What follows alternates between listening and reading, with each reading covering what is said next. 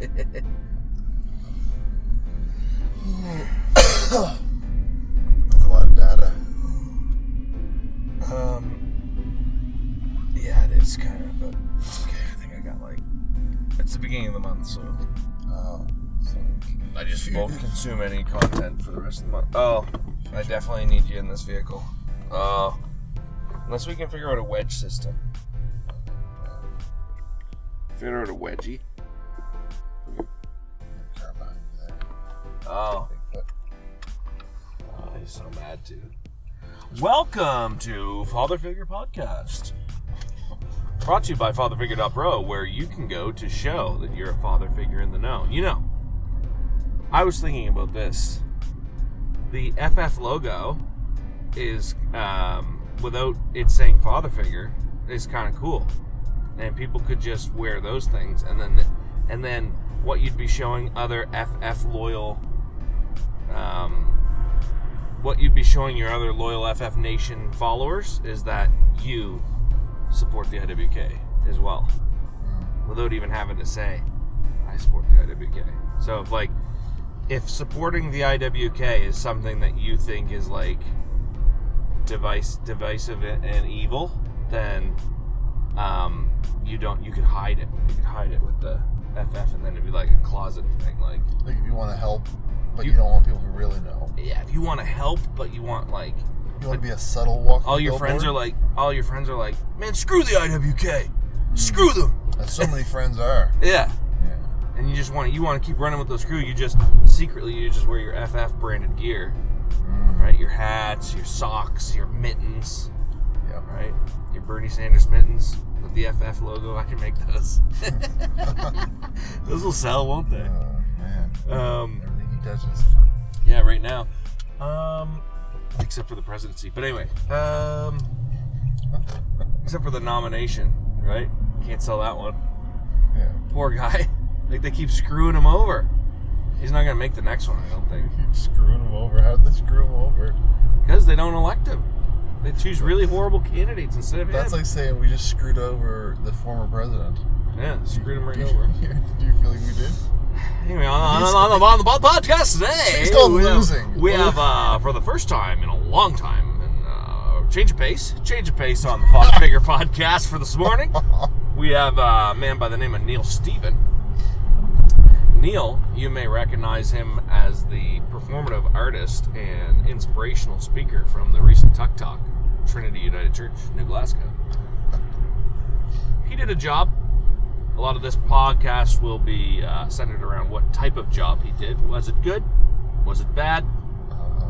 Was it hopeful? Was it fearful? Was it real? Was it rooted in a shared reality? I don't know. Let's get into it. Neil Stephen, welcome to the podcast. Thanks, George. Thanks for having me. I'm glad that I got up and get in the car to do this at 6 a.m. Get my report card. Let's hear it. I'll tell you what happened, okay? I got up at 5 like I do, because I have to get up a full half hour earlier than you for these things. Because you insist on being the driver and can't let go of control? I just don't think it would work with you as the driver. You backpedal pretty quick there in your tone. What do you mean? I just don't think it would work. I'm going with the high inflection. That means I totally think what I'm about to say is 100% accurate. I appreciate you getting up early. Thank you. Yeah, and thanks for having me on the podcast. Very, very much appreciated. I know you were just about to say boot camp. Yeah, it's true.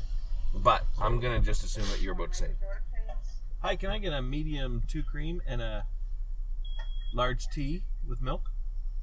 Medium 2 cream and a large tea with milk? Yep. Sure, and that's everything? That's it. $4.25, drive through. Thank you. You said we're about to say boot camp, but I'm going to assume you were about to say bootcast. The bootcast. Oh, I like that. Yeah, it's you could do a bootcast. What would that be? I was going to say that's like a combined thing, because I do a podcast and you do a boot camp. Mm-hmm. You don't really do a boot camp, by the way. You're not like, get down! You're not like, 40 push-ups! Or do you? I do. Just nobody listens to you. I do the professional equivalent. Do you? Yeah. get control of your Google My Business. Click on it now. Well, verify. Yeah, that's what I mean. What would be the reps? Like, what would be the branding reps that you'd have to do? And post. And edit. Post. Yeah. And post. And edit. Yeah. Yeah. And review. Comment, like, and share. Oh, yeah. Comment, like, and share. No, it's not a boot camp. It certainly was the first few months of the pandemic. That actually was very real. Because that was like, I lost 90% of my clients yesterday. What do I do now? Yeah, and it was just a lot of get dressed. Yeah. Literally, real basic stuff, you know. Came quite a community. I didn't really realize it. I was just kind of doing it. Well, you know what's interesting about that is you're like when someone has like someone loses their job or like someone dies or something, like they reach out to the people closest to them, and then that's exactly what they give them, the simple advice, right? Yeah. Here's something to eat. Like when someone dies, like people are like, here's something to eat something. Mm-hmm. You know what I mean? Did you drink water today? Those are the most basic things. They make sure they're comfortable. Try to make sure they're physically comfortable, and then it's like, okay, a couple days, you know, you got to mourn, but if a couple weeks go by, it's like, we got to get going. We got to get moving here. Just to put one foot in front of the other, you know what I mean? Yep. And that's what you did? That's what the boot camp was in the beginning? It was. Like a trauma response? Yeah, it was just like several, you know, well, we were with a lot of businesses. You know, so in our business group area, we're with clients, a large percentage of them were going into like shock. Right. And it was just, how many of these can we help not be in shock? Because you make really, really bad choices from a place like that. Right. And, you know, there's choices you got to live with. So. Do you know what's a good show for this type of analogy for that? What? I started watching it last night with Katie. Blown Away. It's the glass blowing one on Netflix. Have you watched it? I have not. It's like a reality show, so it's like dun dun dun, like you'll be eliminated. Yeah. But on top of that, there's a lot of cool glass work that they do. Hey, I have a Tim card. Oh. Things must be good at Father Figured Out Pro. Because Geo just sprung for. Okay. My card declined. Non-sufficient funds. Your Tim Hortons card declined. Yeah. Non-sufficient Tim's funds. Thank you. Go to Robbins. Thank you. That's what comes up on the screen. Try Robbins. Try Robbins. Yeah. Robbins only exists in backwards city gas stations. Although, I heard that they're using a fresh cracked egg now at Tim Hortons for their coffee. A fresh cracked egg? Yeah, even if you didn't want one, like they just... let's figure this out while we have a moment in the here. Coffee. Let's figure out a wedge situation for this. Yeah.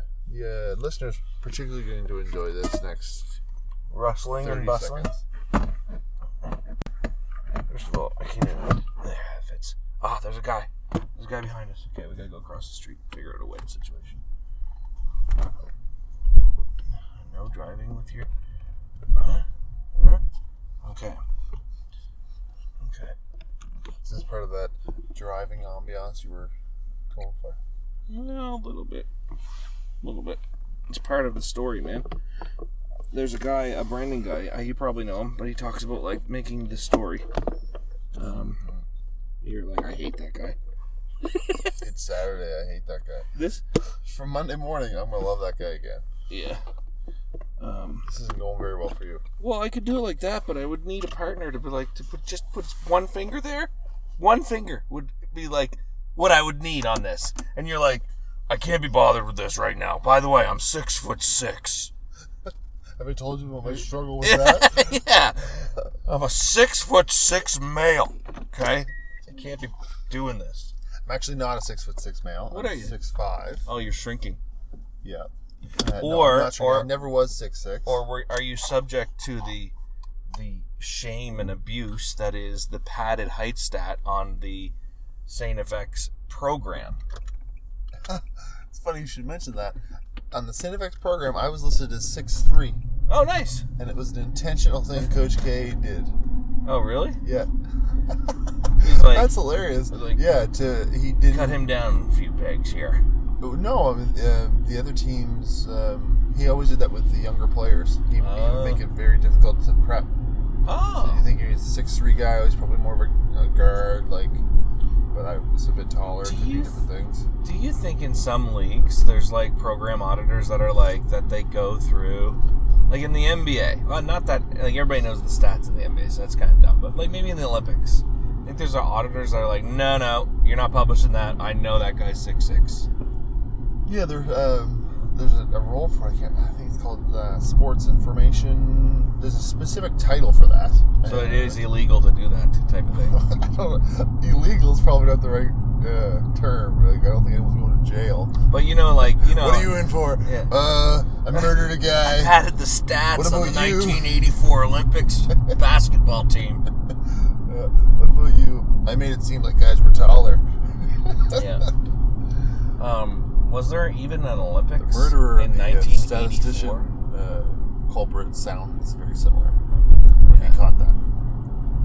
Oh, yeah. Well, basically they're cut from the same cloth. Yeah, apparently. I wish I could go to the PCR. Let's pretend I don't know what that means. Purcell's Cove Road. Oh, of course. But Yeah. I can't. I don't have a Mac Pass. Yeah. And you don't have a Looney because you're just I have cash. on top of you being a waste of space.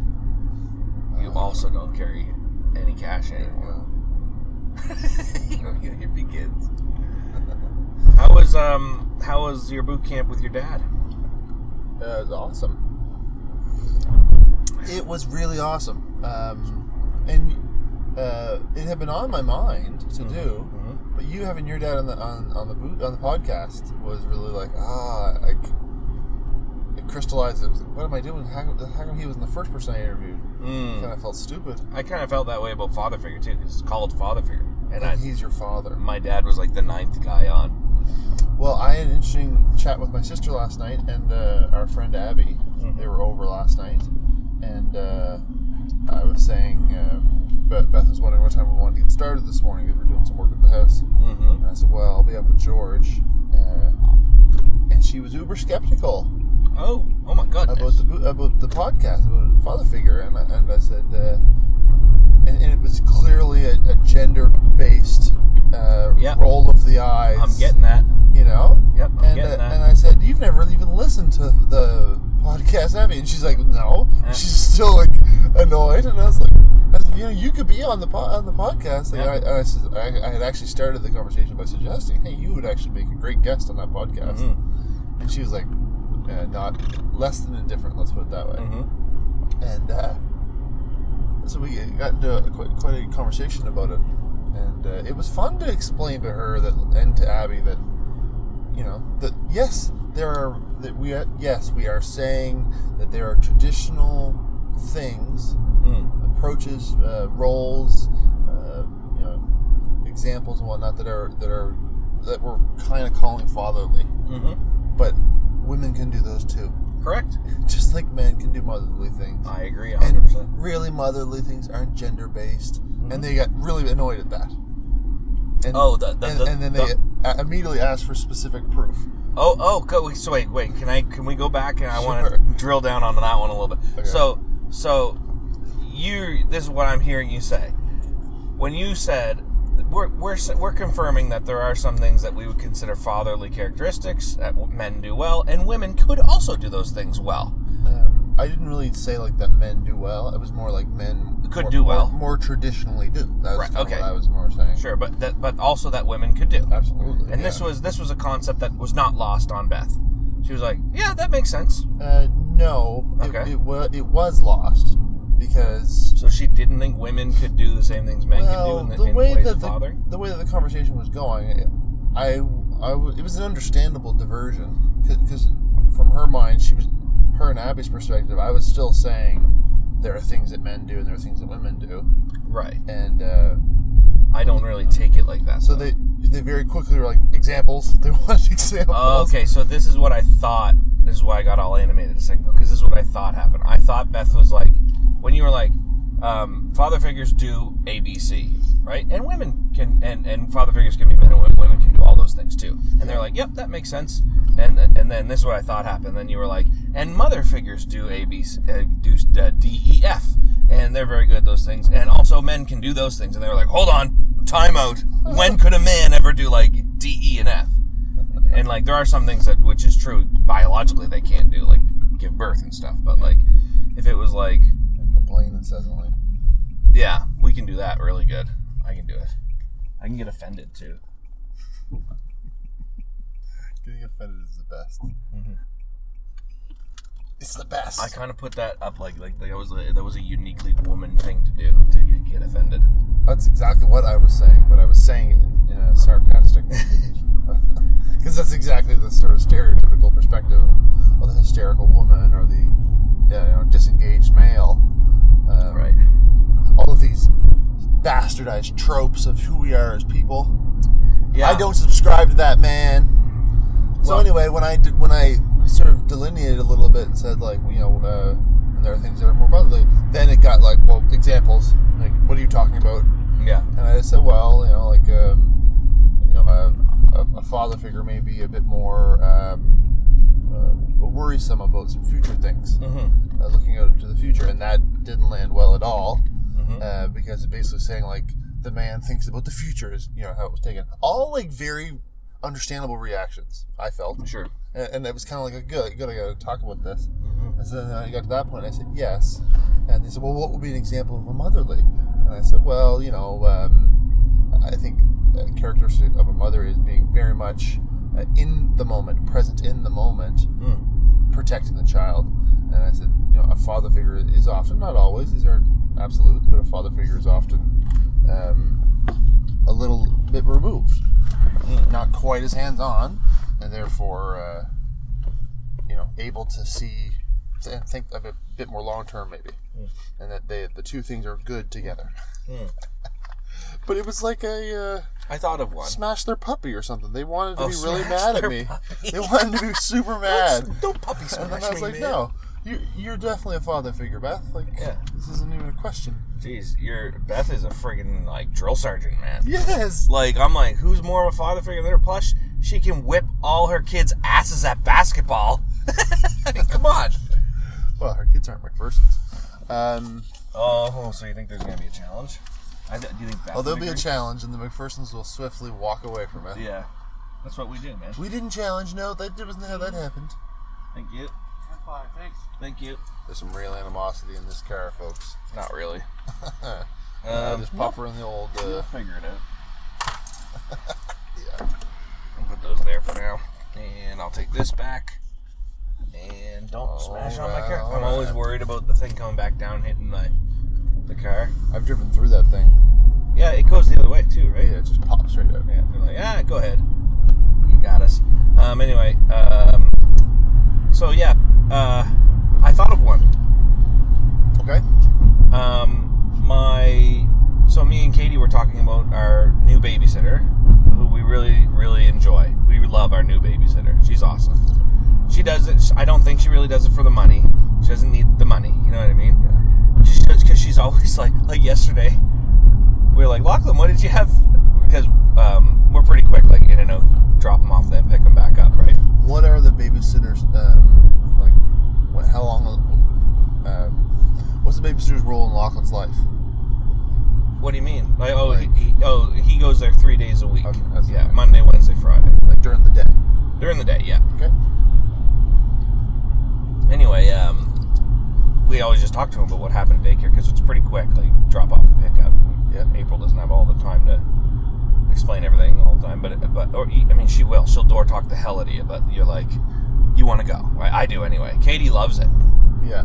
Just talk to her all like. Oh yeah, they get the whole scoop. Here's what they had for lunch. For me, I'm like, oh, then he did this funny thing with his face. Yeah, and for me, there's a little bit of like, man, it's the end of April's work day. Like, it's 5 o'clock. It's the end of your work day. It's the end of mine. Like, let's wrap this up.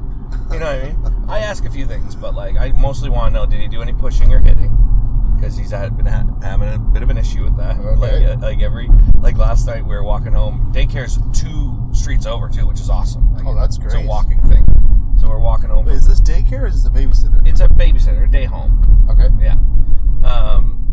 And we're walking home from April's house, and me and Katie are like, so did you do any pushing today? And he goes, no, Daddy.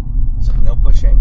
And in the morning, he promised me. He made a promise that he wouldn't do any pushing yesterday, which was so sweet. Anyway, so I'm like, that soft voice and yeah. And he's like, I'm like, because you're gonna do no pushing today, and you're gonna look after everyone at daycare because you're the big boy at daycare, so you have to do no pushing. And he's like, okay. He's like, no pushing. And then I'm like, okay, you promise? And he's like, I promise, Daddy. So then, yeah, so sweet. And then, so then I picked him up. And then on the way back, I'm like, so how was daycare? Blah, blah. He's like, good. And then I'm like, did you do no pushing? And he's like, no pushing. And then I'm like, oh, good job. I'm like, you know what you get for no pushing? He's like, a popsicle. And I'm like, that's right. We're going home to get a popsicle. Right? So anyway, I can't remember why I got off on that tangent. You got him trained. I love it. You're talking about how much you like the new babysitter. Right. So anyway, so the door talking for me is like... Day-sitter. Yeah, the day sitter. The baby care. Yeah, the baby care. The door talking for me when I pick him up is like, how was your day? How was his day? Like, was he in timeout? Did he do any pushing? Did he sleep? And did he eat anything for lunch? Yeah. That's what I care about. If I get all that, I can get all that pretty quick. Pick up the patient's vitals. Yeah. Get a sense, and then you move on. Yeah. And I just care, like, did he eat enough? You know what I mean? Like, if April goes, yeah, he ate, I'm like, good, let's go. You know what I mean?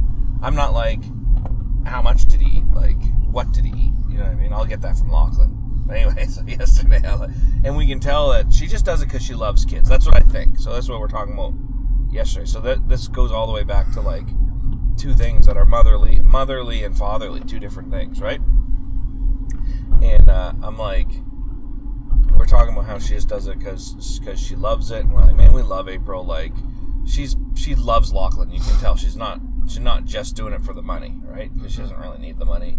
She's got a nice house. She takes them to, like, things that are more like, she takes all the kids to, like, these indoor play places and then gets them all, like, lunch. You know what I mean? And, like, that blew her budget that day for sure. You know what I mean? She lost money that day. Yeah. She invested, and then, like, for Christmas time, she gave them, like, all these toys, and, like, she had all, like, pictures, like, done with them and Santa, and, like, I didn't even know you guys did all this stuff, you know what I mean? Yeah. So she invests in the kids, like, and makes them happy, which is great. And so we're sitting there and talking about it. It's like, it's just great. Like, April's awesome, and the money thing keeps coming up. It's like, I don't think she does it for money. It's like, and I go, I think she just does it because she really loves kids. That's what I think. Because you see her, like, pulling the kids around. They all have their leashes. She pulls them around, like, in the cart, and there's, like, 7 kids, and they're all, like, leashed up together, and it's, like, super cute. And she's walking through the neighborhood, and she's having a great time. And I'm like, you couldn't really say that about a man, though. Like, same situation, same exact situation. If it was a man, you wouldn't have this warm, happy, smiling feeling every morning you saw that guy walking around with all the kids with their leashes, and, like, he's always having a great time. He's got them on their leashes now. And he's, like, squatting down, and he's, like, giving them hugs and stuff. You'd be like, something wrong with that guy, man. You should keep an eye on that guy. Like, I would do that. I'd be like, keep an eye on that guy, man. You know what I mean? Yeah. He doesn't have the same freedom to be nurturing and, like, just in love with your children as your daycare female provider does. Yeah, it definitely makes you feel uncomfortable. Like, Millie's daycare, same thing. Like, she had a male guy, like a male guy. Yeah. She had a male working there in her classroom, and I was, like, not feeling it at all. Yeah. Like, at all. It's wild the role these people play in our lives, and us in theirs. And, you know, like, I find that must be one of the hardest things. I couldn't imagine, you know, having a kid for a year in a class, and then, all right, see ya. Like, it'd be so hard. You see the kid every day, see the kid grow, learn things. I'm sure there are some kids where they're like, oh, thank God, go to the next whatever. Oh yeah, happy to see them go, but yeah. But I feel like teaching. I couldn't be a teacher. I got all the time in the world for teachers, man. Like, oh, thank God they do what they do.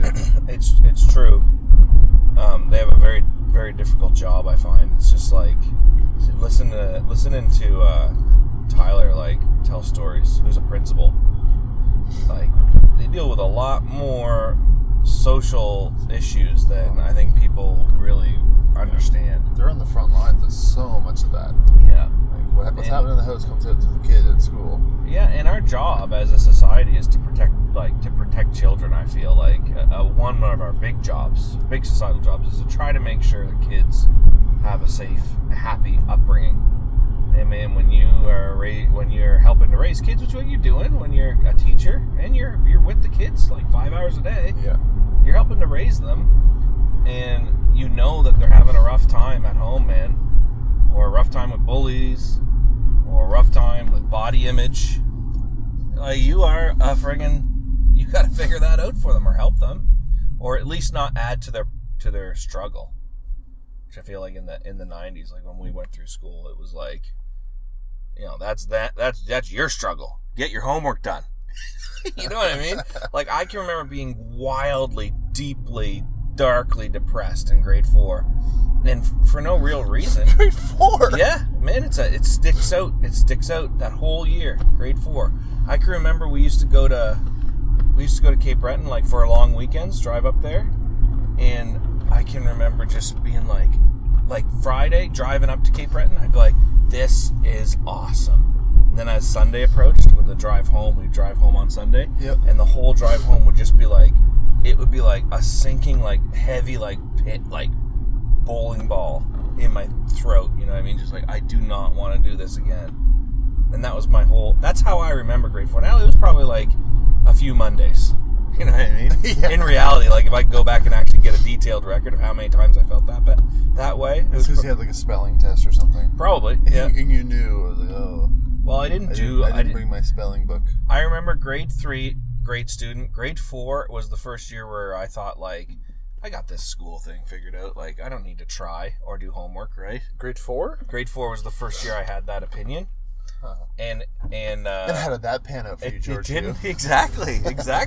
It didn't do well for me, and I got very depressed because with my grades, like, I was a great student in grade 3. I was like, get my work done. You know what I mean? Good at math, Mad Minute, all that stuff.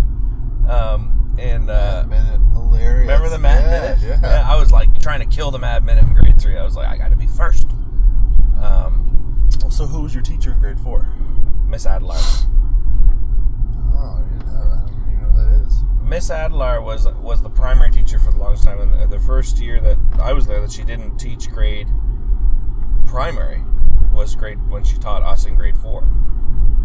So you got a grade primary throwback up in grade 4? Mm-hmm. The teacher didn't know what she was doing.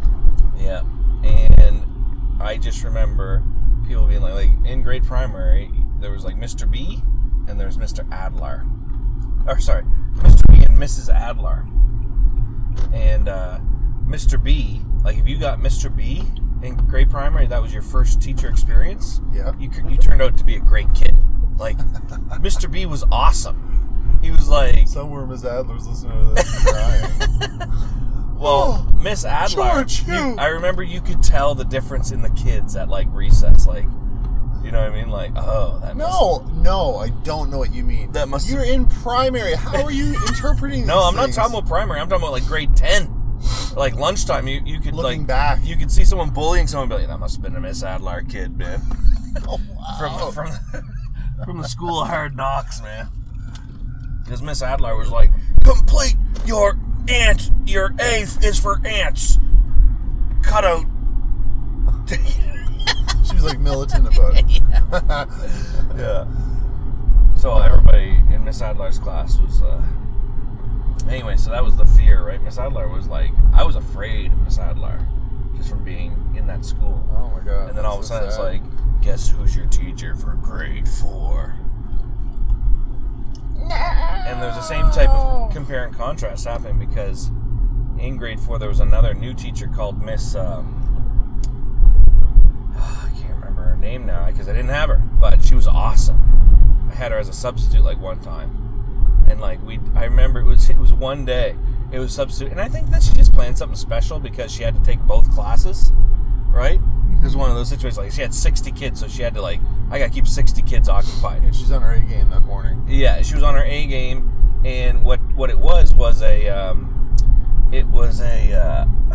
detective, like there was a whodunit, like a murder situation. I don't think it was a murder quite, but it was like you had to take fingerprints and you had to dust for fingerprints. There was a whole kit. Oh my goodness! I mean, it was amazing. It was amazing. You love that. There was headshots, and then there was and you had to put the clues together to figure out who did it. Like, it took us the whole day. 60 kids. We're all working on the same whodunit, right? Yes. And she prepared this whole elaborate situation. And I just remember leaving that class. It was a forensics thing. I remember it was called forensics. Anyway. That's a grade 4 forensics. Yeah. And then I just remember walking home. We talked about it, walking home, all of us. That was the best day of school ever. And I just thought in that class, that's what their days were like. I just thought every day was like that. You know what I mean? Yeah. So they were doing cursive writing in that class. Exactly. God. But also Miss Adler used to be I was stupid to her and she'd be stupid to me. And at one time, I never paid attention, right? Just be sitting there doing my own thing. Yeah. And I still remember this activity we were doing. We were pluralizing words, right? So she had a bunch of words written up on the thing, and she had these rules for how you pluralize words, right? Add ES, just add S, apostrophe S, whatever it is. All the different conventions. Yeah, all the different ways you can make something plural. And so the rule was, if it ends in O, just add S. If it ends in a vowel, just add S. That was the rule, right? That's the rule. Like Cheerios? Yep. Just add the S. No problem. That was the hard rule. And I wasn't paying attention to this lesson, right? And the word was potato. And I'm just kind of doing my own thing. And she's and because potato's an exception, right? You add ES to potatoes. Ah. But even though it ends it out. And it's the sometimes Y of... Yes, okay. Of pluralization. Yes. And so she's she comes to potato, and she her finger immediately goes to me because she knows it's gonna fuck me up, right? Because it's the one exception. But I am so not paying attention that I went up and did ES, and you just saw her face be actually, he's right. And I'm just yes, score! I didn't know. Yeah. You're yeah, of course I am. Yeah. So anyway. Miss Adeline. Adler. Miss Adler? Adler, yeah. Adler. Mrs. Adler. Yeah. I don't remember the name of my grade 4 teacher, who was, no, not grade 4, grade 5. She was fantastic. I can't remember her name. She had a little podium. Oh, yeah. Instead of it, she put it, all our desks were, it was a big circle. Yep.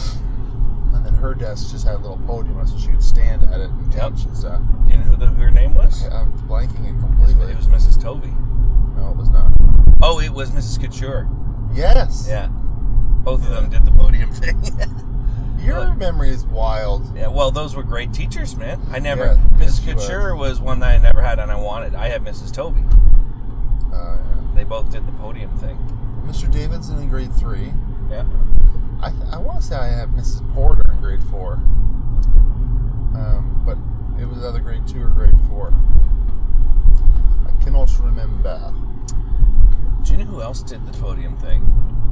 Mrs. Brum. Do you remember her? This is a very niche podcast for... I know. Yeah, it's true. And not only that, but Cavalier is the smallest school. Mrs. Brum, I remember her because she read one of my creative writing things aloud in grade 7. Oh my God, that would have blown your mind. Man, yeah. Okay, so she picked out of all the creative writing, it was a Halloween story, and she picked 3 out of the whole class. And she goes, these 3 people have a bright future in writing, right? And she read all 3 of these stories. They're just short stories, 3 pages or something long. Yeah. And they were awesome. They were all awesome. And yours being one of them. I was in there, yeah. I was in there. I was the last one. It's good self-assessment there. Yeah. Awesome. Oh, man, I loved this story. I can still remember it, most of it. But anyway, she purposely didn't tell the author name because she wanted the students to kind of we're kind of looking around who would write something like that, right? That's smart. Yeah, it was really cool, man. So it's a great teacher. What a way to inspire a person for the rest of their life to find creative writing interesting, to do something like that. And I can still remember, I'm 35 years old. I still remember us all looking around the room, being who who's writing this one? Like For the other 27 kids, it was devastating. it's like, I'll never be a I guess I'm never gonna do that. Yeah. Well, they probably didn't care anyway, though. That's the other part. Like, That's why the writing sucked in the first place. yeah, true. Slackers. But I remember the first one was like actually legitimately like kind of scary. You know what I mean? And then the next one was like, I can't even remember what the next one was all about. But When I go back in my mind and try to consider memories from school, yeah. I can remember some teachers and some moments of like things that the teachers did. But the first actual thing I really remember was grade 6. Oh man. And we took like for whatever reason we would go into a different classroom.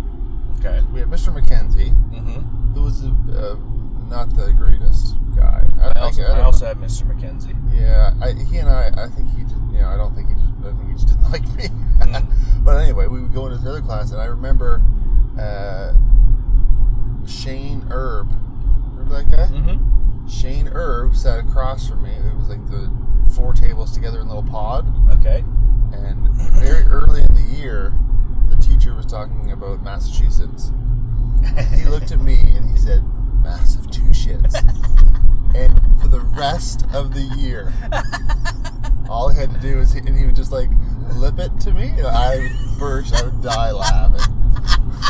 Shane was such a funny guy, man. Very much so. I wonder what he's up to now. Oh man. Oh, I remember him being hilarious. Yep.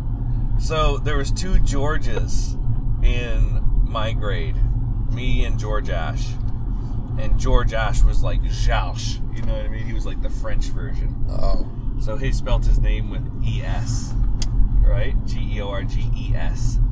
And mine's just Plural version. yeah, it's like the French version. And mine is just George. And so Shane, I remember, caught wind of this like George E-S thing. And I think he thought that was the way I spelt it, or he just like didn't care. And he was like, "Hey, Georges." And it just started there, you know what I mean? And I'd be like, that's not like me, that's the other George. He'd be like, "Whatever, Georges." It just like kept that going. And I bet you if I saw him today in the grocery store, he'd probably be like, "Hey, Georges."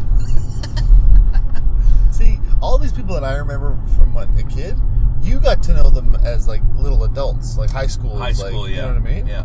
So I don't know who anybody became, really. Well, yeah, and then, I mean, how well do you know them if you knew them in high school, even? Like, Well, better than if it was elementary school. I don't know if that's true, though. I don't know if that's true. I think you lose yourself a bit in high school. And I think you become closer to... I think if you start aligning yourself with the direction that you were put here to go, that you start becoming more childlike. I feel like What are you talking about? I feel like the public school system can dull your edges. And you go through it for so long, and you forget what type of person you were trying to be, or you were here to be. Did you ever think about that? No. Why? Because I'm not you. That's the. It's a great thought, interesting, and not common. I don't think it is anyway. You ever see that? Very unique perspective. You ever see that meme of like all the kids and they have like the cloud-shaped bubbles, and the teacher's going and like cutting and making it square? No. Oh. And they're like yeah. They sort of putting them in boxes as opposed Making to them like dreams. uniform. Yeah. I get it. Yeah. It's always good when you're describing a meme. You know, that's a convenient thing for people listening to. What do you think people who listen to our podcast say when I say something incredibly thought-provoking, stimulating, interesting, and entertaining, Yep. and then you just laugh audibly? What do you think they say? All of our listeners. I think they say he needs to get additional guests. Yeah, probably. This Neil doesn't seem to give My a dad's shit. because Neil doesn't give a shit. My dad's coming on tomorrow. Oh, good. Yeah. Yeah. It'll be a three. George. It'll be a 3-man podcast. Oh, who tomorrow. else? Lachlan. Oh, right on. Now he can actually 3 talk. generations Yeah. of father figures. That's cool. So I often talk about this too. By the way, we haven't touched on your Tuck Talk yet. We gotta get to it because there's some good stuff in there. Thanks. This is what I wanted to talk about. We gotta find another Tim Hortons, I'll tell you that much, because I'm going on about 3 hours sleep. So. Okay. This is now a Chicken Little, by the way. It is. Okay, so you knew that. So I guess I can't give you any new information. We're in Bedford now, folks. We're driving through Bedford. Yeah, and people who they're like quasi familiar with Bedford. Like people from, I find a lot of people from like Dartmouth and Halifax, like they first of all, like people who like grew up in Dartmouth or Halifax. First of all, Sackville to them is like, what are you talking about? Don't even. That's not like never. You know what I mean? Like what? There's zero reason to go to Sackville ever. Zero. If I want to go to a backwards town, I'll go over to Spryfield. Okay, that's what they say. And even for them, it's like Spryfield is also like a pretty hard no. We're pretty hard no, but like definitely I'm leaning more towards Spryfield than Sackville. So never would they ever go to Sackville. Bedford is like they've been to Bedford because like they had a soccer tournament at like the field up here like 3 times when they were a kid. Yeah. That's the amount of times that they would go, even as far as Bedford. Yeah. And like Timberley and Tintagel is a place that their parents tell them about to keep them scared. It's basically Yarmouth. Yeah. You know, it's like that where the ferry comes in. Like they don't care. They do not care.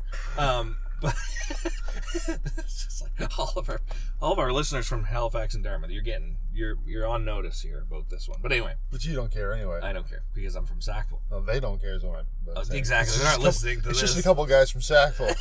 It doesn't matter. Yeah. It's like does not impact my life. I remember my first year at university, one of my first days at university. Yeah. We were in class, whatever, and we come out and we're all kind of milling about, talking and getting to know the different folks. Yeah. And this girl, we were talking about, well, where are you from? This girl says, oh, I'm from Dartmouth. I was like, oh, Dartmouth, brutal. Yeah. Just kind of playing around, whatever. Yeah. And but also kind of like, oh, Dartmouth, you know. Yeah. And she said, where are you from? And I was like, well, I kind of moved here to Antigonish, but really I'm from Sackville. And she like lost it on me. She said, what are you talking? You can't. You're from Sackville. You can't make fun of Dartmouth. And that was the first time I really understood that people see it that way. Yeah, people hate Sackville. Yeah. I was like, oh. Why would you ever go there? And like we have friends from Halifax, and like if we invite them over for like a barbecue, it's like they get there and they're like, oh man, like it was like a journey for them. You know what I mean? It's like, oh man, you guys gotta do this every morning. Do you have any like, water? Yeah, my canteen ran dry.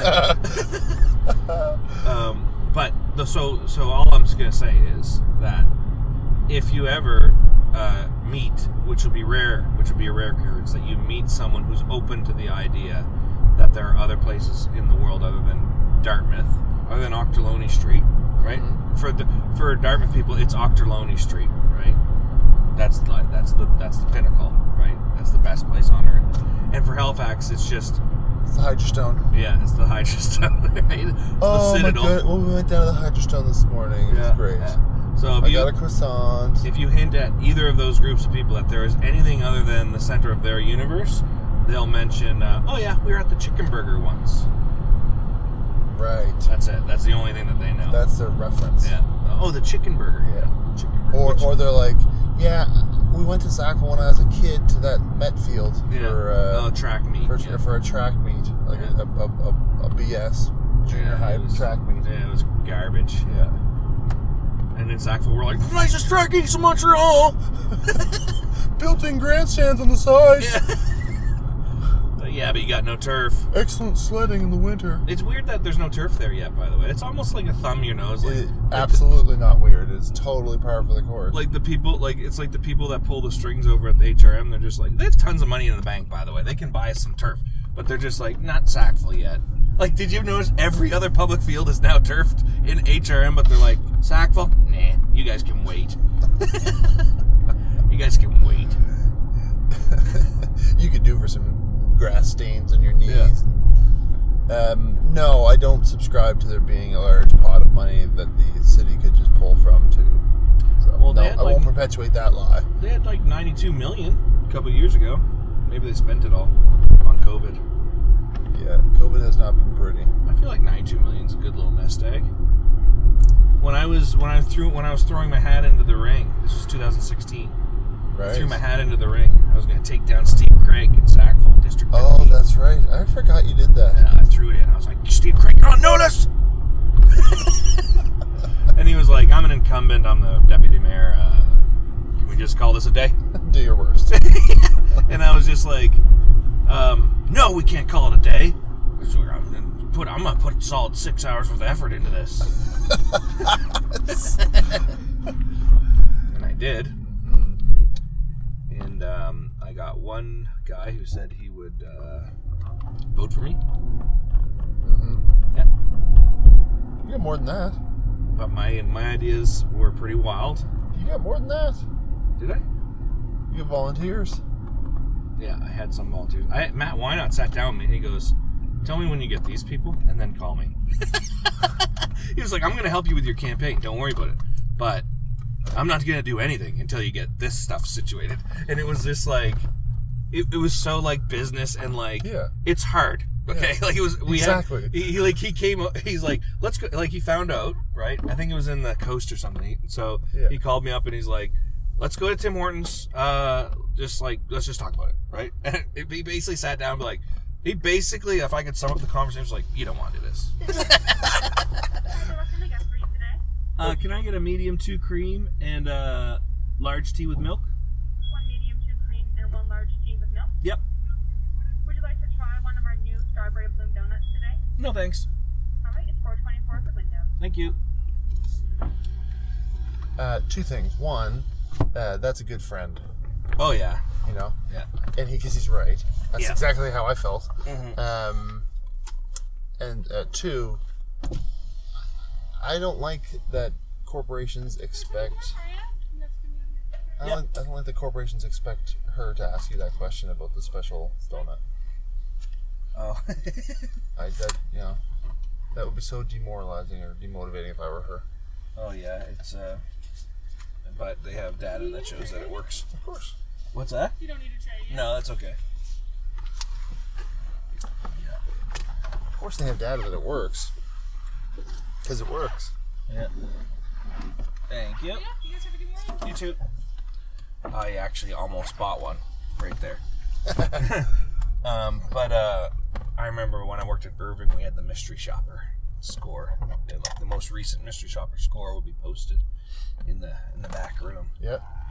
Yeah. And it'd be like, you could be this. You could aspire to this. Hey, this could be you someday. 100%. It was Nicole. Nicole was our assistant manager. My memory is just like lighting up right now, by the way. Yeah, if you asked me, like, who's the assistant manager, like, at a different time, I don't know. What Irving were you working at? Waverly. We're going to drive by it. Oh my goodness. My first That's job. my favorite Waverly. That's my favorite Irving, sorry. Yeah. Is it? It's also my favorite Waverly. Yeah, why is it your favorite? This is right on the lake there. It's just like, it's obscene that there's this gas station in a beautiful spot at the end of a lake. That is one thing that I think is unique to Nova Scotia, Halifax, Nova Scotia, is like these ridiculous waterfront properties that we have. Like the best property I find in Nova Scotia, probably in Nova Scotia, is CN Rail's property. Do you know what I mean? Down the south end? Like all along the Bedford Highway, waterfront. Yeah. All the way to Halifax. They own it all. Can you imagine if they're just like, okay, guys, we're getting into the rail business. Yeah, we're just gonna get into condos. Like, that shows you how much money they make. By the way, yeah, it's better for them to keep rail on it. Well, there's also quite a bit of regulation about what that land can be used for. It's true. It's true. But there is talk of putting like a back route rail and road corridor between, like, you know, where the old oil refinery was on the Dartmouth side, and moving the south end terminal over to that side and having it punch out the back, like out between Shearwater, Eastern Passage. That's where the trains would go out that way towards Truro. Okay. And then all of that land in the south end that is container piers and stuff would all shift to the other side. And think of how much acreage you could create on the peninsula. Oh man, it would be tons. Unbelievable, yeah. Well, both of the container piers for like rail freight, other than cars. So all our rail freight, other than auto, comes through the peninsula. Yeah, it's really stupid. Yeah, Let's it's like take that's the most that's valuable- most of the freight that we would Yeah. come into as a country. Comes through right through the like narrowest area. Yeah. Yeah. And the most valuable real estate. Yeah, oh yeah, man. And like down at Series Corp, like they just made more land for themselves. Yeah. Dumping into the harbor. Yeah. Yep. If you tuned into the Father Figure podcast, we're sitting here talking about transportation logistics around the Yeah. ocean liners. Yeah. It Welcome. would be nice to revamp the transportation system.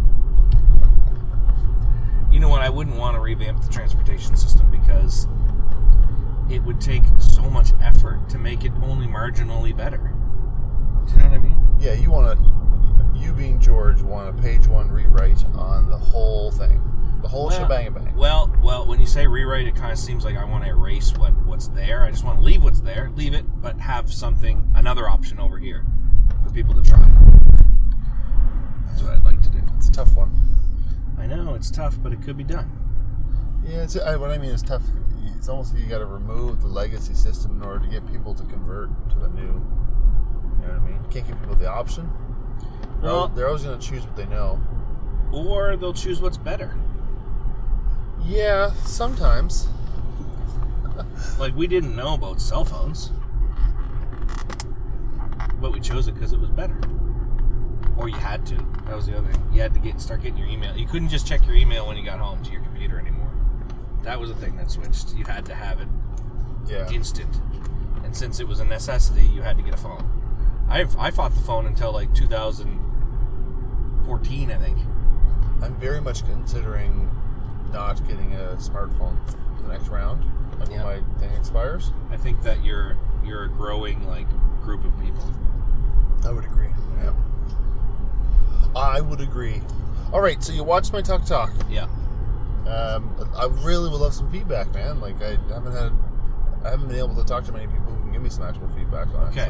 So I'm glad that we kind of started getting into like the other stuff that's really important to me too, because man, I like the way that you communicate. It's really good. You know how to like keep my attention, and you kept saying like repeat.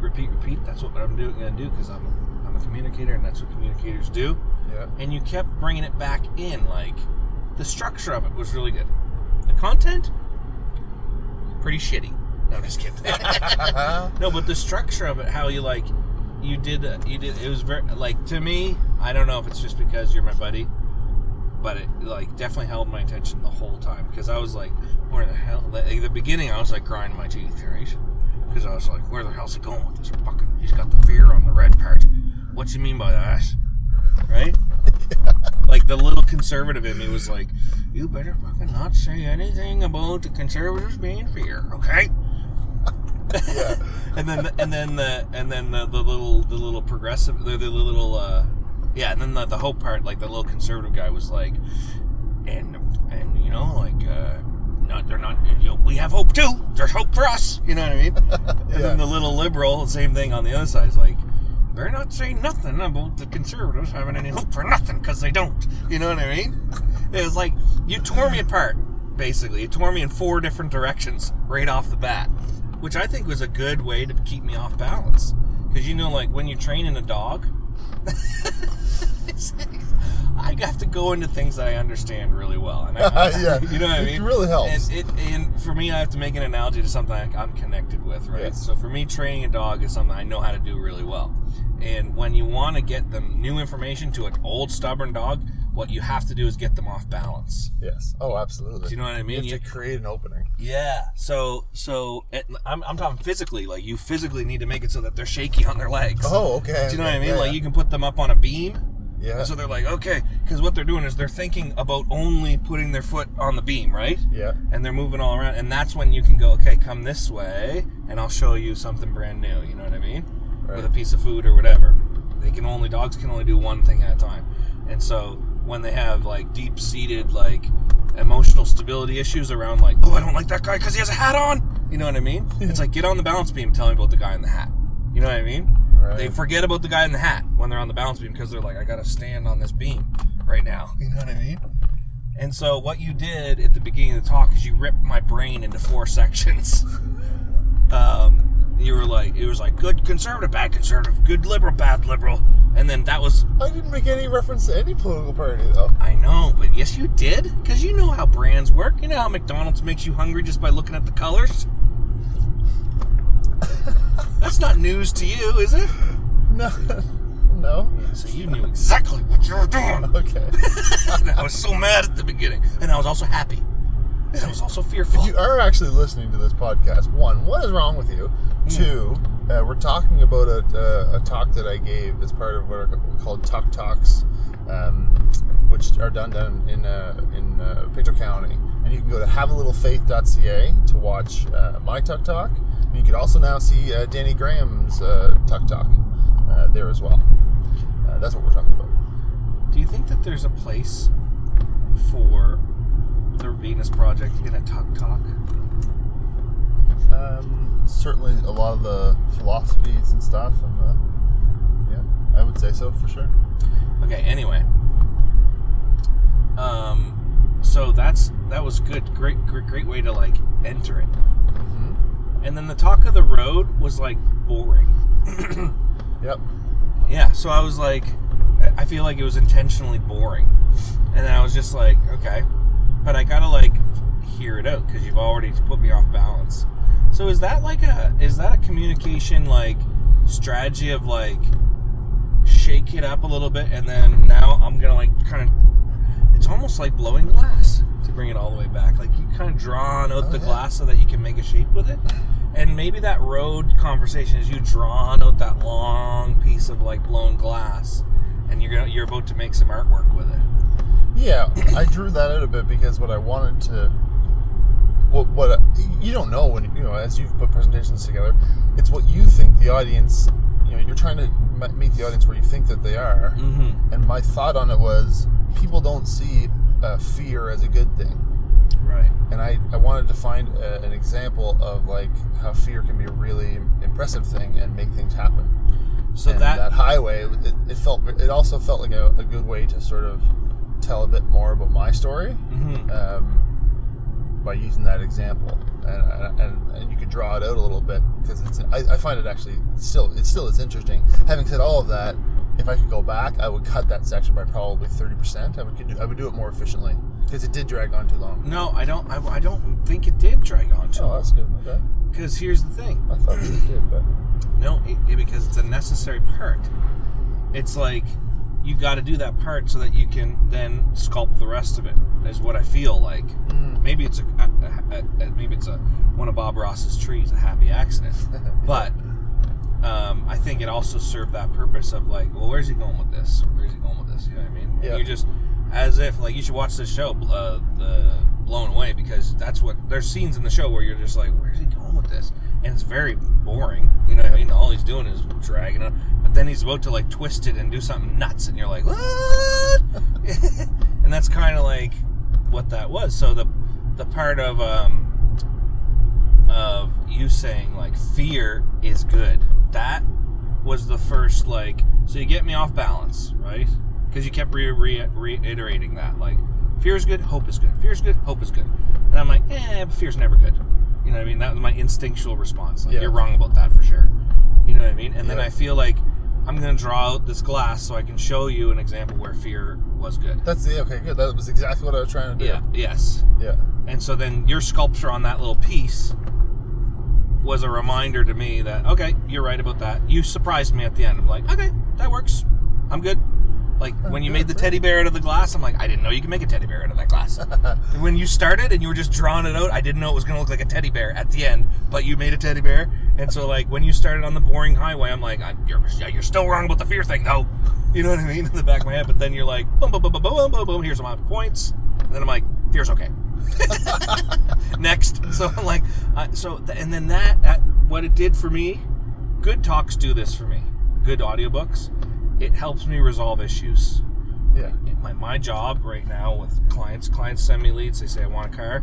I don't care if they buy a car or if they don't buy a car, but I need to resolve their issue. Right. I need to resolve that lead. I need to get it out of my life. Because every time it's in there, blinking at me, I'm like, you're the worst. Yes. Yeah. So, I mean, I do care if they buy, but it's nice if the resolution is that they bought a car. Yeah. That works for me. That feels good too. Yeah. But a good talk, and your talk was like, here's an issue, boom, it's a notification. I didn't ask you permission to give you that piece of information. It's now there, though. You know what I mean? Yeah. It's like, here's information you didn't know, you didn't need to know, and it's going to affect you. Boom, there it is. It's in your face. And you're like, damn it, gotta deal with this. Right? But then, if you help me deal with it, I'm very satisfied. I'm like, it's like popping his head. You know what I mean? Oh, so here's the issue. You put on the table, like, bam, here it is. Fear's good. I'm like, no, it's not, Neil. Fear is never good. You're wrong. I'm fearful, right? Yeah. And then you're like, boom, boom, boom, boom, boom. Here's how fear's good. And I'm like, okay, resolved. Check. Next. Right? Yeah, okay. And then you're like, here's the, and then you're like, here's the media, right? And I'm like, oh, he's going for media. Don't do the media thing, Neil. It's like, here's how everything that you watch is wrong, right? I know that's where you're going, right? I can just feel it. I'm like, I watch all those, Neil. Don't tell me they're wrong, right? Either side. Doesn't matter, right? Yes. Like, that was definitely the perspective of some liberals watching your thing, and it was definitely the perspective of some conservatives. Don't stop it. Because that's your whole point of your talk. Yes. Is that the stuff that you should be listening to should make you feel that way, should agitate you a little bit, right? Yeah. But I thought, I would have closed you off completely if what you started with was, here's why what you believe is true is wrong. I'd be like, oh yeah. I'd be like, I'll sit through this. He's my friend. I'll do this. Yeah, I'll sit through this because it's Neil. But he's not. But I guarantee at the end of a presentation with the real or imagined title, here's what you believe. Here's why what you believe is wrong. Wouldn't have changed anything. It would probably entrench me. I'd be like, now I'm going to get the research. I'm going to post some articles today. That's my day now. You know what I mean? Yeah. And you didn't. That didn't happen with yours. With yours, it was like, Actually, at the end of it, what I ended up feeling, because at the very end of your talk, you go, if you feel, you said like, if when you're in taking content, you feel like uncomfortable or agitated, you know what I mean? It's probably a good sign. It probably means you're getting some of the, or you're learning something new, or like you're getting stimulated, or you're questioning things. Yeah, you're getting a perspective that isn't just reinforcing your own. Exactly. That means you're getting one that's not just reinforcing your own, and it's probably a good way to. So I actually, at the end of it, was like, I do get that a lot when I'm scrolling. I'm like, you know, I get like that instant reaction a lot. And I also have an addiction to seeking out having my Apple Cart turned over. Yeah, that's great. Yeah, like I love that feeling of like, oh man, I did not see it that way. Yeah. Oh you know yeah, I would never put you in the category of what I was describing. Right. Yeah. No, you're very analytical. This is great. So at the end of the talk, I felt like that's pretty good for me. I feel that's great validation on me. I'm doing good. You know what I mean? But so. I don't really know. Do you think that other people who are like, oh, damn it, I do feel comfortable all the time when I get my... Or maybe, this is the other thing, because maybe people get stuff, but they get angry and they think that's uncomfortable. You know what I mean? They're like, well, I'm uncomfortable all the time. I'm on CNN constantly. I'm totally uncomfortable. You know what I mean? Yeah. So I must be getting a good balanced information. Do you think that's a risk? Could be. I mean, that wasn't really what I was saying. So if that's... You know, that's a communication flaw in my explanation, but you can't get it right for everyone. So if you happen to interpret that way, well, okay, I guess that's interesting, but I don't know where to go with it. Well, I think what you were saying is if it feels good, then it's probably like if it's not challenging. If it's not causing you to think and see things differently and question yourself, you know, it's probably not the best things to be consuming. Because no one is right all the time or wrong all the time. Right. It's wild. I don't know. What did you think of the Slinky Bus? Yeah, I know. The Slinky Bus was great. I thought that... Were you surprised? That's why I kept asking you for weeks. Have you watched it yet? I wasn't surprised because I thought that you told me you said that, and then we talked about it. I told you when we talked about it on Father Figure. I said, oh, that is a great analogy. I built the whole talk around that 2-minute thing. I remember we were driving down here. Did you come up with Slinky Bus? We were I don't know. You could go back and listen to the tape. I I want the suppose. credit. But yeah, it made such an impression on me. We were chatting. I think we kind of got rided it together. That was good. That was a good analogy.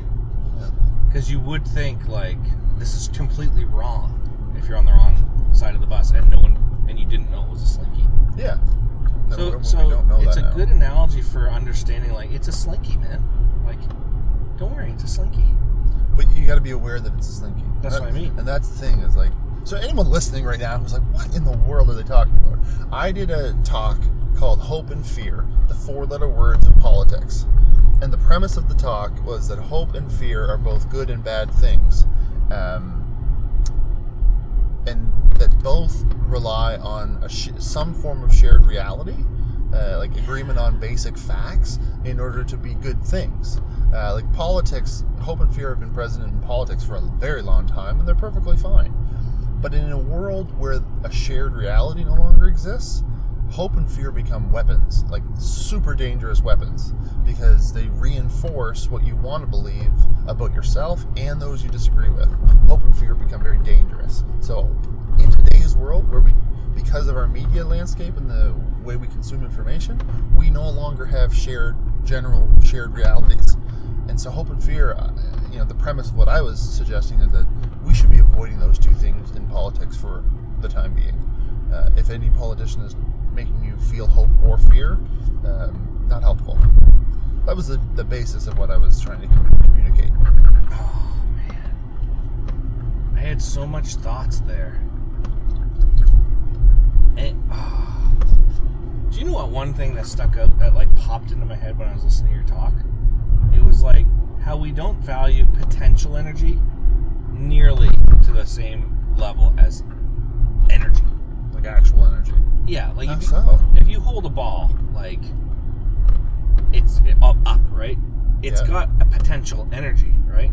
It's got the same amount of energy as the ball that you dropped from that height is falling through the air, right? Right. It's just that one is kinetic energy, one's actually doing the energy, and the other one is just it's just holding it. It's about to do it. It could do it. It's potential. Yep. Those things are the same though. It's the same. It's the same amount of energy. But it's like saying a seed is actually the a tree. pumpkin. Exactly. Yeah. It's the same thing, but with the seed, we're just like, yeah, but it's not really. Do you know what I mean? If you're holding the ball and it's stationary, it's like, yeah, it's not really falling. Yes. You know what I mean? And we don't know if it's ever going to fall, so who cares? And I feel like that thing like popped in my mind when you were during your talk is like, we do not think about potential. We don't evaluate it and like value it, nearly to the same level as things that are actually moving. Yeah. Do you know what I mean? Yeah. And if we did, you could probably get the political system to work for you, because you could be like, hey guys, like if you could actually connect that dot for people in their minds, and maybe this is a good job for brand communicators to say, we can build utopia. It's right there. And we have the potential energy, which means we already have it. Mm-hmm. And if people said, if people really looked at all the possibilities, like a buffet of items to choose and put on your plate, and the items that only existed in potential were as real, touchable, tasteable, and sensory as the ones that really were there. Like the lobster was there, and so was I don't know, whatever. You could actually touch them. Yeah. Then we might choose a different way. Do you know what I mean? Yeah, absolutely. It just if you can't see, touch, and feel it, it's not really doesn't exist. Yeah, it's not a plausible scenario. Yeah. And so it limits our thinking. That's definitely for sure. So how can you make it something that hasn't existed yet so I'll give real you in the a minds? great example of how to not do it. Okay. Take an iconic tourist destination, let's say a lighthouse, Right. and announce to people that you're going to create a viewing platform and show them one mock-up of said platform that has no detail and terrible scale. So on like a map, when you see like the little thing in the corner, it's like 1 centimeter equals 1 kilometer, right? Right. And that means it's just the things is to scale. Well, don't do that well either, and mock it up. That's what they did with Peggy's Cove and this viewing platform. and everyone lost their minds. What? It doesn't exist. Yeah, they're building it this summer. Okay. And they said, okay, here's what we're doing this, and the visual that they provided, it looked like someone in grade 4 did it. It was brutal. And it just didn't provide any clarity around. So people thought they were covering all the rocks with a viewing platform. What do you mean by viewing platform? They're taking a piece of like they're building like a special area, like a deck. Yes, and it's Okay. It's fully accessible. It's a fantastic. If you know anything about Peggy's Cove and talk to people in Peggy's Cove, this is fantastic. Okay. But if you're just someone on Facebook who wants to be annoyed, Right. You look at it and think they're ruining Peggy's Cove. Oh, I see. And so then a week later they came out with like an actual artist rendering of, it's going to look like this, and everyone was like, oh, okay. Okay. And so that's what I'm getting at. So your question is, how do you put this in people's minds? Well, you got to tell that story well. You have to tell a story And it's very easy to not tell it well. And you have to show them what you have in your mind, not tell them so that they think you have something in your mind. Yeah, you got to show them. Yeah, show them. Yeah, right? a picture truly is worth 1,000 words. Yeah, or a model or a mock-up or like that's why architects they give you the blueprints, but they also make that thing out of like plastic, right? And they put it on the table. Yeah, that's like, here's what your building's gonna look like. You're like, okay, you told me something when I first started my company. Yeah. And we fought about it. Mm-hmm. I think I since told you that I adapted based on what you told me, but I think what you meant there was that you admitted you were wrong. You should have listened to me in the beginning. Anyway, yeah. I just want to stick for the record. Didn't say that. No, but we were talking about in the selling process, you got to have the paperwork there for them to sign. Yeah. And we had this big argument about it because I was, in my field, selling. I don't really sell. I just try to help and listen and learn, but it can often take months. Yeah. So I was resistant because it was like, well, what am I going to do? Every time I'm having a chat with someone, I'm going to have a contract potentially ready, But it actually is true that it's not that it's true. There still is a long period of time where that isn't the case. Right. But when you get close to that point where, you're going to sort of make some choices, having that physical piece of paper, you were totally right. Yes. It's bang on. It helps. It helps them understand, like, I'm making a choice here. So I guess I have to make it, as opposed to let's talk 15 times, right? Yeah, it's good for that, to help close, but it's also good for, there's something Les Brown says, which it's better to be prepared for an opportunity and not have one than it is to have an opportunity and be unprepared. So what you don't want, definitely, is to sit down in front of a multi-billion-dollar corporation. He's like, you know what, Neil? Sounds like we're good to go. You got a pen? And you're like, Yeah, exactly. like, if you gotta find a way to get that guy's signature on something, you know what I mean? Yeah. And so you should have a well-articulated, even a base like, we'll iron out the details, but put your name here and give me your deposit. Because he's busy. Yeah. And as soon as he leaves that room, he wants one of two things. He's signed it off, he's given you the deposit, and he's, okay, Frank, go take care of this, you know what I mean? And now I'm gone, right? Yeah. Or he's gone. Yeah. Like, every minute after that, the likelihood of him walking on the agreement increases. Exactly. So that's a good thing. Yeah. I mentioned that just because it's it's the presence of a physical example of the not yet done or not yet seen. Right. Right. That contract makes it real. The visual makes it the design concept real. The ability to tell a narrative around what could be or not is the single biggest difference between a good political voice and not. Right. Like, you have to be able to take people along and share with them your vision. So this is what I was thinking. Unless people hate the incumbent. And that's what happens in most instances, is that the incumbent is voted out. Right, yeah. They don't vote for the new guy. They vote you don't really against. Win. Yeah. Yeah, you lose elections, right? Isn't that what they say? Pretty much, yeah. Or you get awarded the win by default, or something like that. Yeah, whatever they it's say. usually not about you. Yeah. So this is what I was thinking about the Tuck Talk. Is that it's all about divisiveness, right? Divisiveness. How do you spell that? How do you say that? I also Divisiveness. mispronounced the word analytics. I say analytics. It should be analytics. There you go. Yeah, get it right. So this is the thing, because me and you we have divisiveness. We have a strong disagreement. We both want the best. This was one thing my dad, by the way, back to father figures. Mm-hmm. My dad instilled this thought in me when I was very young, and because my dad was like, I think I've told this story before, but he was like orange sign on the lawn, like back in the day it was Alexa McDonough, right? All those. She was the first I'm with her, by the way. What's that? She was the first I'm with her. Yeah. Right? She could have been the first. I mean, not the first. We had Kim Campbell, but Alexa McDonough was great. yeah, Alexa McDonough was great. So his blood like ran orange. Yes. Right? I remember. And Tommy Douglas. Anyway,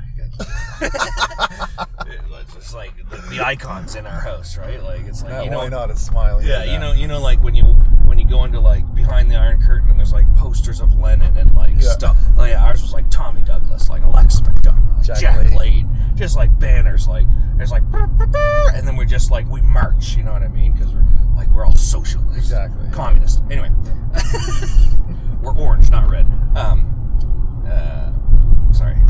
Tangenting. Back.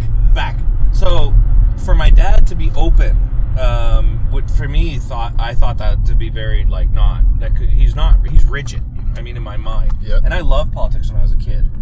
And, I can remember we would watch all the, like, the political things at our house was, like, Super Bowl, you know, any election, like, provincial or federal. Yeah.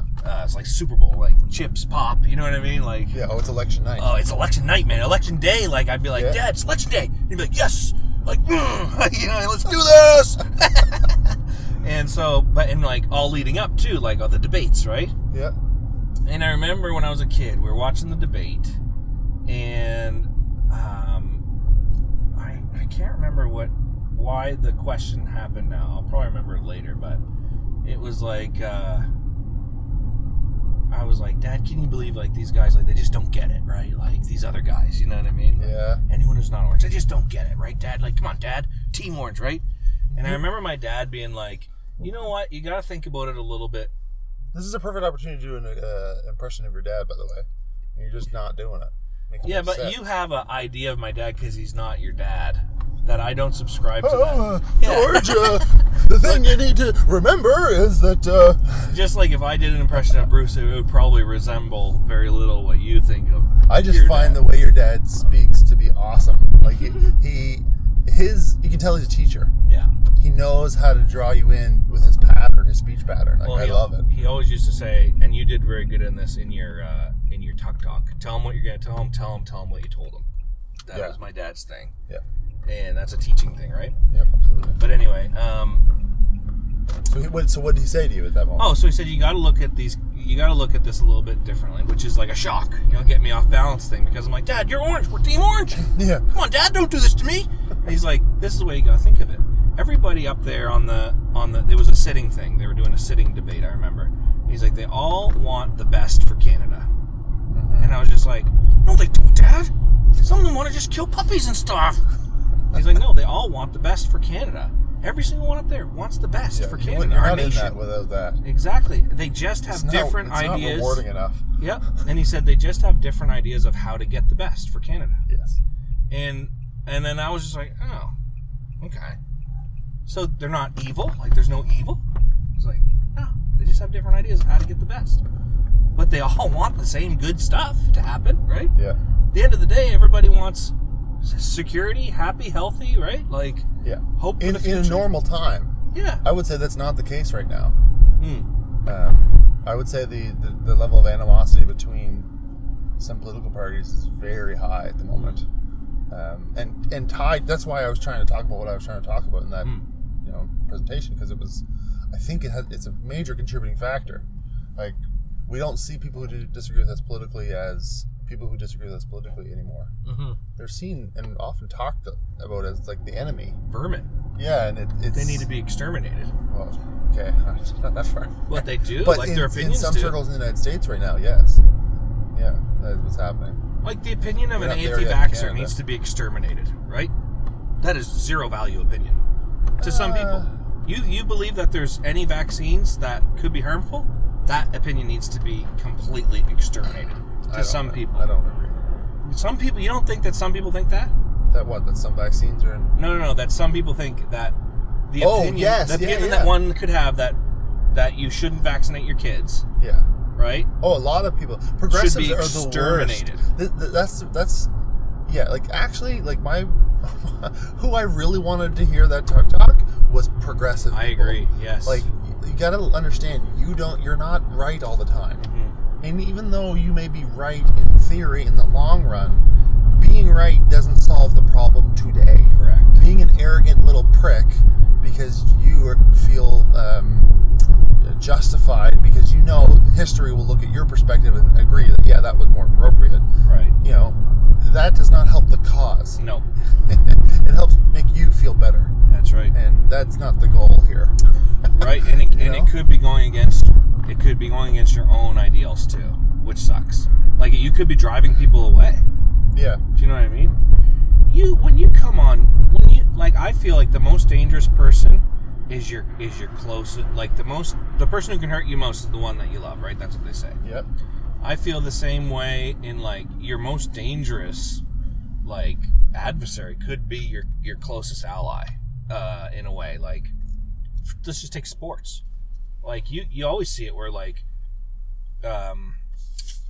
two guys come up on the same team, like we're a package deal, right? And then they split up. Yeah. And then it's a battle, right? Every time they meet.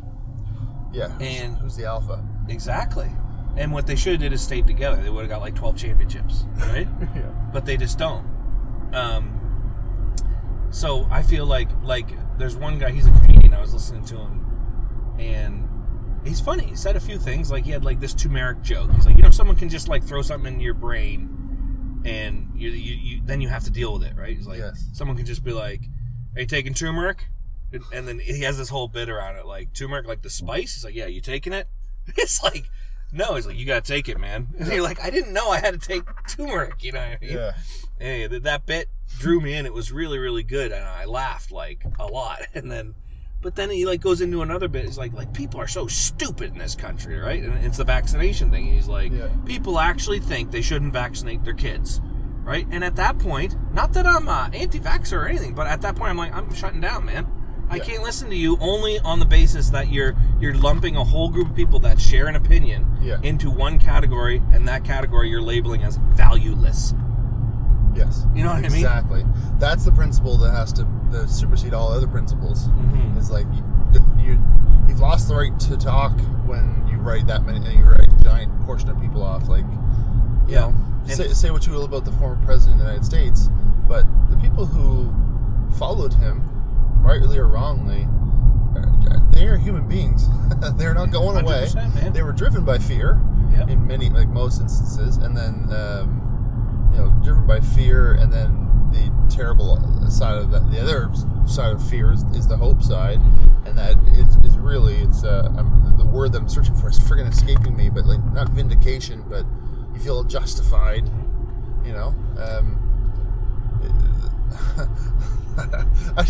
I just want to take progressive people and shake them and be like, where do you think this goes? A lot of them. Yeah. It's a real problem. Like this, not cancel culture. That whole cancel culture thing. That's like saying there's a war on Christmas. Right. Well, no, I don't agree. Mm-hmm. But I see it on Facebook all the time where people say, "Oh, I blocked them, and you're dead to me. Just unfriend me now." And it's like, you're saying, what?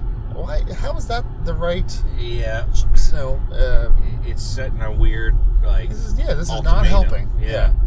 It happened with someone I know that said something positive about the Trump campaign, and then in the post it was like, no, comment if you want, no negative comments or you'll be deleted. And her father commented, and it's like I feel like it was kind of like a listen. I raised you better than that comment because he gave the opposite side, and with the full knowledge that he's not going to be deleted off of friend list, right? And so good for him. Yeah, and it was just like a laughing, like haha, okay, blah blah blah, back and forth. It was fine. Yeah, but I feel like it was fine. I mean, she was probably shaken up by it maybe, but it's like, these people that are on the other side, man, for some things you need them. Like you need those people who are willing to do certain things that you're not. Is this the one? You can do this one. No, next one. So to bring it all back to Patch Adams, which It's always a good plan. it's everything should be surrounded around Patch Adams. Okay, like everything in your life. But there's a scene where what's the guy's name? He passed away. Robin Williams? No, Seymour. Philip Seymour Hoffman? Yeah, Hoffman. Yeah, because he's like the dick doctor, right? Mm-hmm. And he's like, we're all going to get to that point where we're suffering heart failure, and you all want to be a clown and be happy and joyous and all this stuff. And you know what? When I'm under the knife, I want the dick.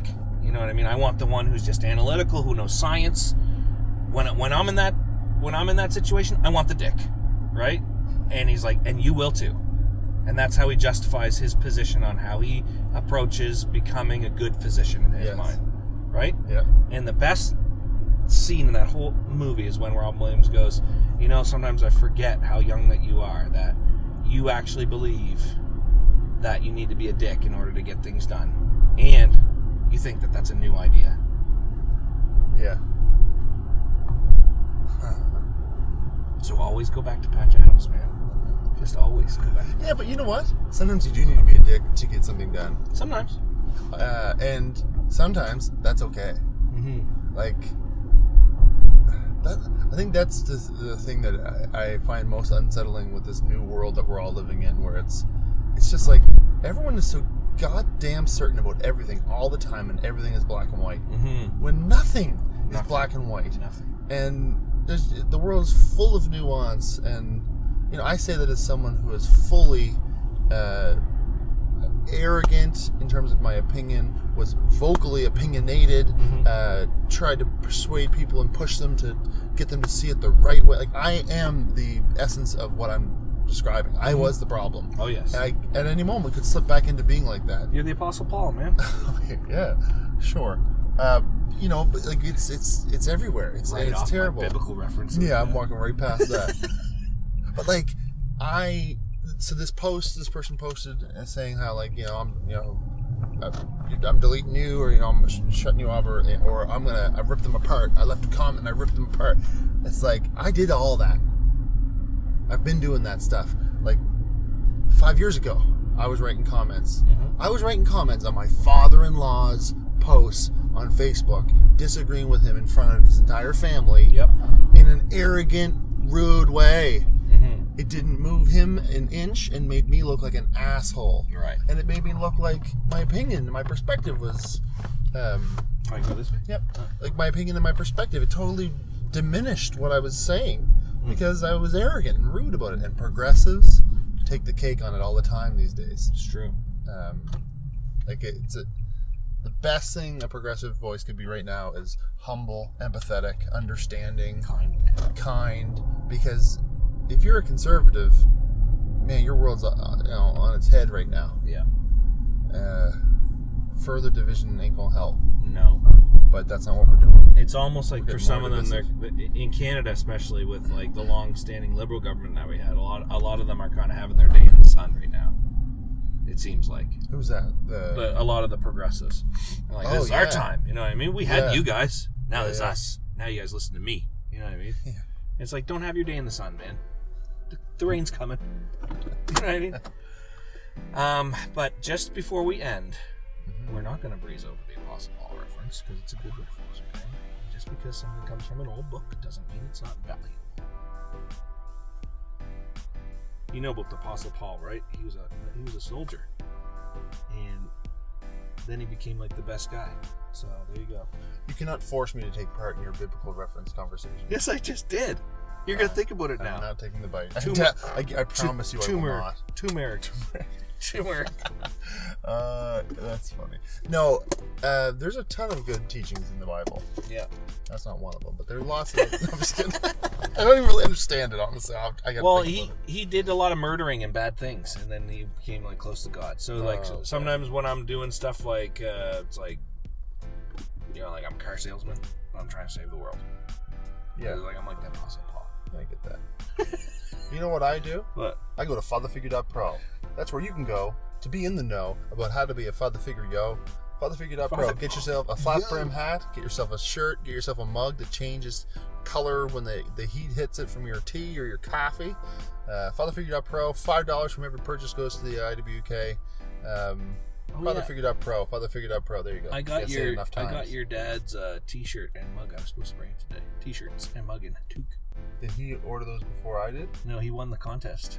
Only 3 people entered. Oh, hilarious. Yeah. Good for him. Yeah. Where's mine? It's I got the hat. The embroidery's not done yet. They're notoriously slow. And the mug is also notoriously slow. So we're going to speed that up, though. If you order, it'll be faster. Thanks a lot, Gio. All right. See you later, Bubs. What a great podcast that was.